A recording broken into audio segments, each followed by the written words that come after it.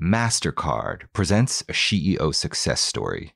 Meet Kai Frazier. She had an idea. Kai founded Kai XR, a VR platform for kids. CEO supported Kai's idea, and now she's able to help kids around the world learn new in-demand tech skills. MasterCard is helping CEO find women-identifying entrepreneurs who are working on the world's to-do list. Come see how you can help her ideas start something priceless at CEO.world. Her ideas start something priceless. As this health pandemic stretches on, seemingly as far into the future as most of us can see, we've all dealt with supply chain hiccups, whether it was the run on toilet paper early on or something else.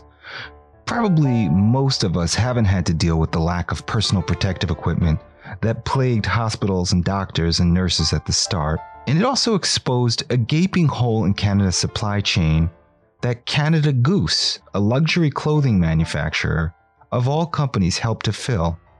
I'm Gabe Friedman, and this week on Down to Business, Danny Rees, Chief Executive of Canada Goose, talked to me about his company, which was started by his grandfather. Rees said a couple years ago his company doubled down on Canada as a place to run factories, and now it has 8 of them in the country, in Ontario, Quebec, and Manitoba, in addition to overseas operations in Italy, Romania, and Asia. At a time when manufacturing in Canada is scarce, he said his company has turned opening factories here into a core competency, in addition to a hallmark of its branding, which is all about sustainability. And because of the uncertainty caused by the pandemic, Rees compared operating his business recently to operating in the fog. And we spoke a little about what that was like, the market for his products in China and other countries, and what he sees as the probable evolution of global trade. Well, Danny, thanks so much for coming on Down to Business. It's great to have you on the show. Yeah, thanks, Gabe. Thanks for having me as well. I'm very happy to be here. Yeah. So one of the questions I wanted to ask was, your grandfather started this company 60 odd years ago, and until just recently, you sold exclusively through wholesalers, but then started your own flagship stores. And this happened at a time when prevailing wisdom said that the internet is killing bricks and mortar retail. What was the rationale for going into bricks and mortar? Well, for us, it was very important to us, and it was becoming more obvious that we had to have relationships directly with our consumers, and the direct-to-consumer channel was a very important channel to get into. And so, approximately 5 or 6 years ago, we started with an online presence in Canada, which soon expanded to the States. And then shortly after that, that was followed by some bricks and mortar stores. And there are many companies out there that have hundreds and hundreds of bricks and mortar stores. In our case, today we have 25 stores around the world. We look to have stores only in the best, most important, and most relevant urban centers around the world, and to have a very strong e-commerce presence to back that up. And that's the way our companies have figured it out, along with some very important wholesale partners, which is always going to be an important part of our business as well. And I think this shift has been really important for us, and I think it's paving the way for what the future of retail is going to look like. Yeah, and when you think about the future of retail, what do you think that it will be? What do you see? I think the future of retail will be dominated by strong brands, brands who stand up for what's right, brands who do their part to ensure the future for the planet. And I really do think that these days, more than ever before, people are placing their trust in brands to do just that and to drive change, and possibly even more so than governments, which are unable to act at the speed that corporations can act with. So, I really see the future of retail being dominated by real brands standing for real change and therefore a better future. Yeah. Very often we hear that it's cheaper to operate in a country with fewer labor restrictions, fewer environmental restrictions. You seem to have said we're going to do the opposite and people will pay more for it. Canada, we're going to make our products in Canada, Italy, Romania. I guess you do some work in Asia too.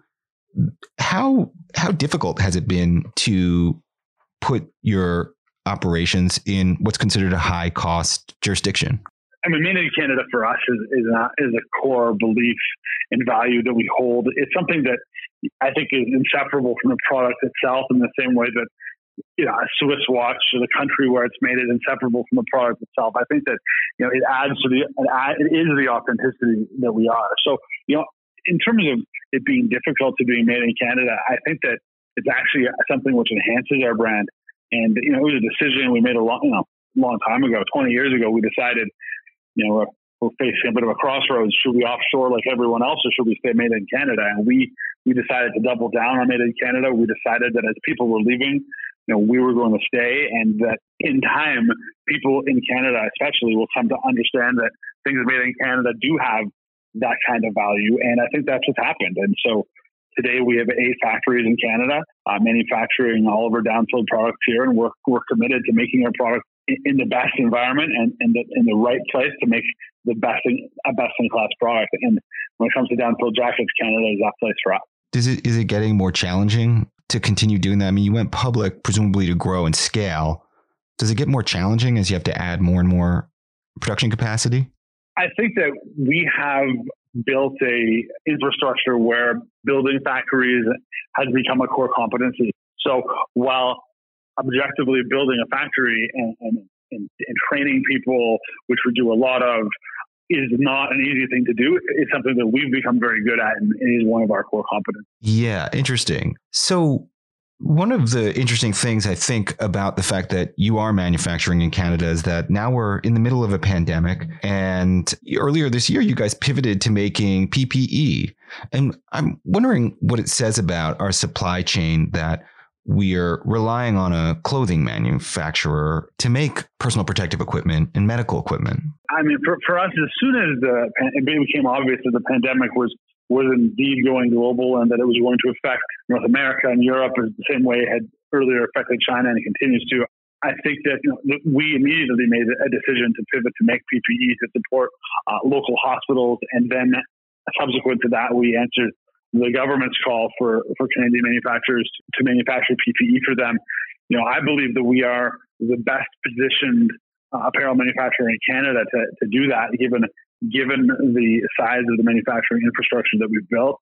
And so to me, it was a no-brainer for us to participate in that. And, we're going to be manufacturing in the neighborhood of 2 million garments, if not more, for the Canadian government. And for the foreseeable future. Yeah, we've ongoing contracts at the moment. I think for me, it's important. 2020 is a year to help our country and to help the world. And I think that's what 2020 is about. It's about rethinking lots of things, and it's about contributing in a positive way. And so, everything that we're providing the Canadian government, we're providing at cost. This is not a profit center for us. I think that the day will come when we get back to business as usual, and we'll go back to operating our business as usual. And of course, our business is still operating, and I'm happy with the way it's going as well. But from a PPE perspective, I'm just really proud that I know everybody in Canada uses that we were able to contribute to this effort against this pandemic, and really help frontline workers in their very difficult jobs that they have. Absolutely. And I think you should be commended for, pitching in to this effort.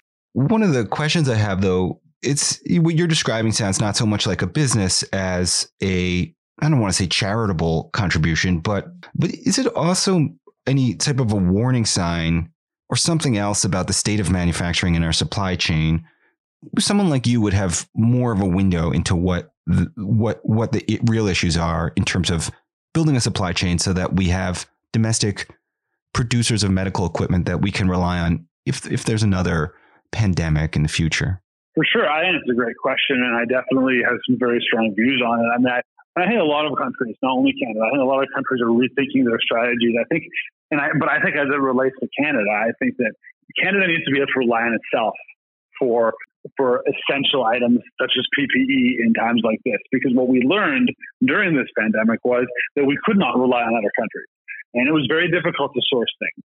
And, I think up until now, we've been sourcing things from other countries because the pricing was more economical. And I think we've realized that when it comes down to essential items, it's not about price, it's about availability. And I think that there is a future world where there can exist a hybrid model where there are some things that we allow ourselves to purchase abroad, but we also maintain the capabilities in our own country, and we invest in them. The government invests in them to make sure that Canadians have access to this sort of PPE to keep them safe in times like this. Yeah. And Are there, I mean, you just mentioned there could be some sort of hybrid world where it's not just about cost, right? Obviously, there's a certain security element to some of these supply chain questions. Sure. Are there any policy changes that you see straight ahead that we could make, or legislative changes or regulatory changes that will sort of help balance the market-based approach we currently have with the security-based needs we have? For sure. I know the government has put together task forces and is looking at that. And I think that, my hope is that the end result of that is that they decide that we need to have a manufacturing base here in Canada that is able to produce these sorts of items on a regular basis. And I believe that that's the future globally too. It's not just Canada. I think around the world, countries are realizing they need to have the ability to make their own stuff, and then they can also buy other stuff from other countries. I think that all countries are looking at their policies at this time. I know Canada is, and I am very hopeful that the end result will be a version of like a modified globalism. Where everything is not sourced globally. Some things are, and some things are sourced locally because they're just too essential. Yeah, it's one of the more interesting things that this sort of discussion about how the world may change as a result of the pandemic. But while we're on the topic of the pandemic, I wanted to ask you, as a clothing manufacturer, more people are staying home. I don't know, presumably they don't need jackets as much if they're not going outside as much. How do you look at this trend, and how has the pandemic affected Canada Goose? Well, I'll break that down into two different questions. I think that how has it affected this category? It's, when it first started, nobody, and I don't think anybody in business knew what the year would look like. And so one thing that's changed is that the forward visibility doesn't exist anymore. Things that used to be leading indicators of what's to come are no longer reliable leading indicators. It's almost like operating in the fog. So we had to scenario plan in a very, very wide span kind of way, and we had to actively manage the business so that we're making the right decisions as fast as we possibly can, since we can't rely on these sort of broad indicators.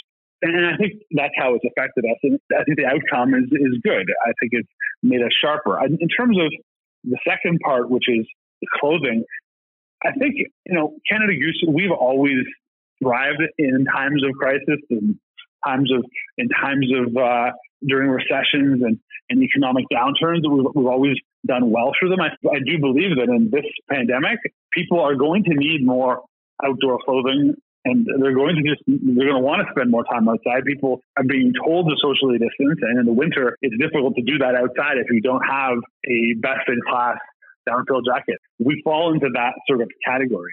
Let me pivot to a different topic for a minute, which is that the sales of Canada Goose in China, surprisingly, are up. And I read that you guys have been expanding there. This comes after Canada has had sort of a frosty relationship with China and the arrest of Huawei's Meng Wanzhou. Canada Goose sort of got caught in this diplomatic dispute for a little while there, where state media was suggesting that Chinese consumers should boycott Canada Goose. Can you tell me just a little bit about how you view that market and what that experience was like?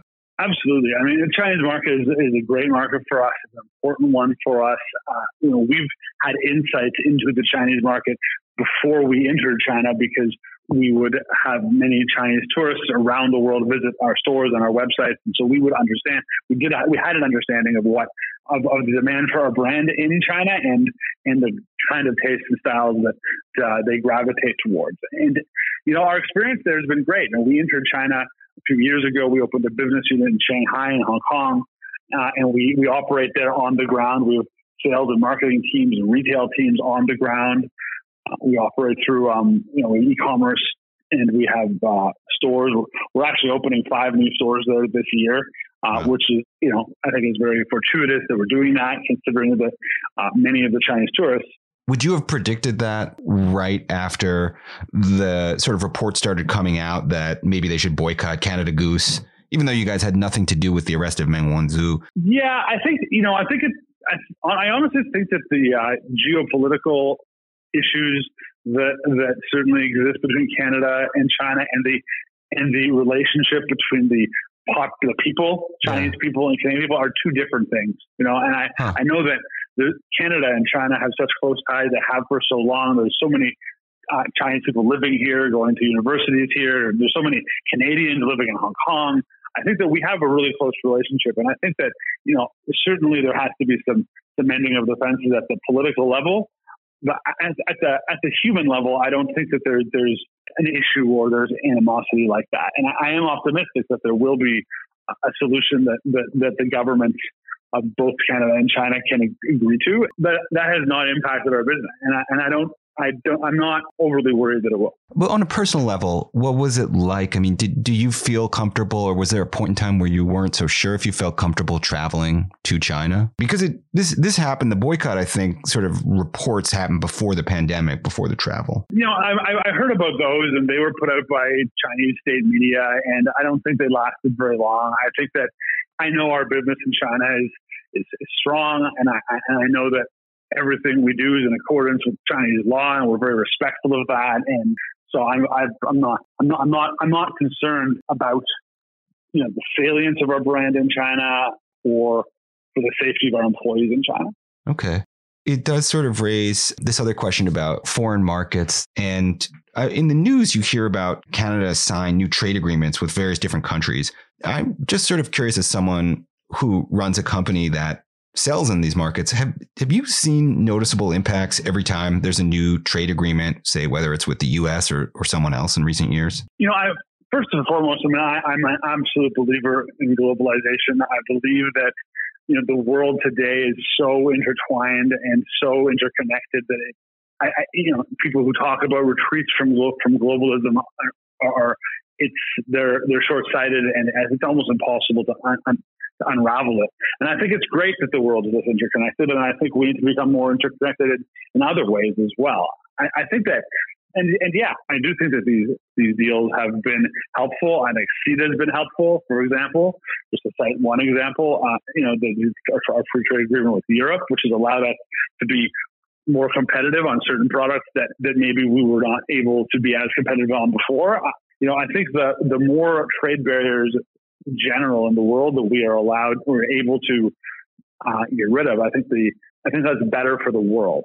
I just think it has to be done in a fair way, and that's what every government is trying to do for their country. And obviously, there's different points of view, and hopefully through collaboration, this pandemic, leads people to realize that we have to collaborate more and make for a better future for everybody. That's a good point. I mean, it seems, however, that we're going the other way, right? There's all these new trade barriers with the U.S., which nobody, I think, would have predicted.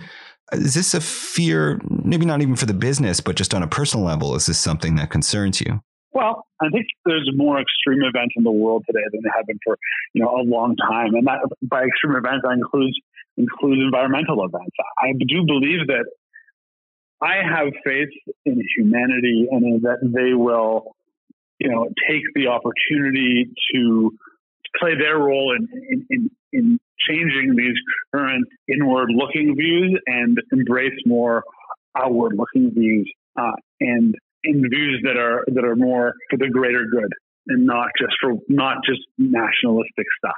And I think that I'm an optimist at heart. I wake up and I look at the opportunities, not the problems, and I see problems as opportunities. Obviously, we're at a very critical time right now with the U.S. election coming up in a couple of weeks. I think that I have a lot of optimism that there are much brighter days ahead. Yeah, sort of related to this, I think. I brought up before that there are cheaper places to operate than some of the countries where you're set up. But I wondered, too, if you see opportunities in developing economies to grow some of your presence in places that have garment industries, but maybe don't have the cachet, say, of Italy or Romania. Like, do you think consumers will eventually start to see some as having cachet, and there'll be an opportunity to build ethical garment and clothing and fashion industries in these countries? I do know that there's apparel produced all over the world in many different countries at many different price points. I think sustainability is a really important issue when it comes to the manufacturing of apparel. And apparel has been identified as one of the most polluting industries. And for me, my vision is that Canada Goose is a leader and becomes a leader in helping to change the apparel industry from a polluting industry into a sustainable industry. And so, as you may know, we've released our sustainable impact strategy, which is we did it for the first time this year. And we intend to track ourselves against that. And we intend to make sure that our supply chain and the way we manufacture our product is sustainable. And I personally believe that companies who don't do that in a real way and make good on the commitments that they make, I don't believe that companies like that will be able to be sustainable themselves 20 years from now. I think 20 years from now, you're going to have to, as a company, be good for the world as well. This pandemic has brought to the surface the urgent need for the world to be sustainable, and we knew about it before.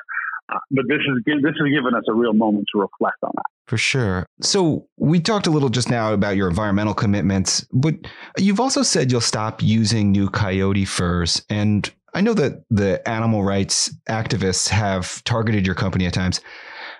I was wondering if this meant your position towards animal rights has softened or changed at all in recent years. Short answer is no. I think, as a large company, any large company is subject to differing points of view from outside groups, and that's just part of being a large public company. I think that, what's important to us is that we source all of our raw materials in a very ethical and sustainable way, and that's transparent. We have a fair transparency standard, which is available for anybody to look at on our website. That said, we, as part of our sustainable impact strategy, we decided that, we wanted to challenge ourselves and the other entrepreneurs in this country and in this world to go and find sources of this material that are vintage, for lack of a better word, and that we can refurbish and reuse. And in doing so, that would take us a resource which is already sustainable and make it even more sustainable. And that's why it's part of our sustainable impact strategy. And I'm personally really excited about it because of the entrepreneurialism that is involved in this sort of undertaking. And we're getting ourselves involved by implementing buyback programs. So we're going to be offering to repurchase and reuse the fur that people may have bought on one of our jackets, but the reasons of personal choice have decided not to wear.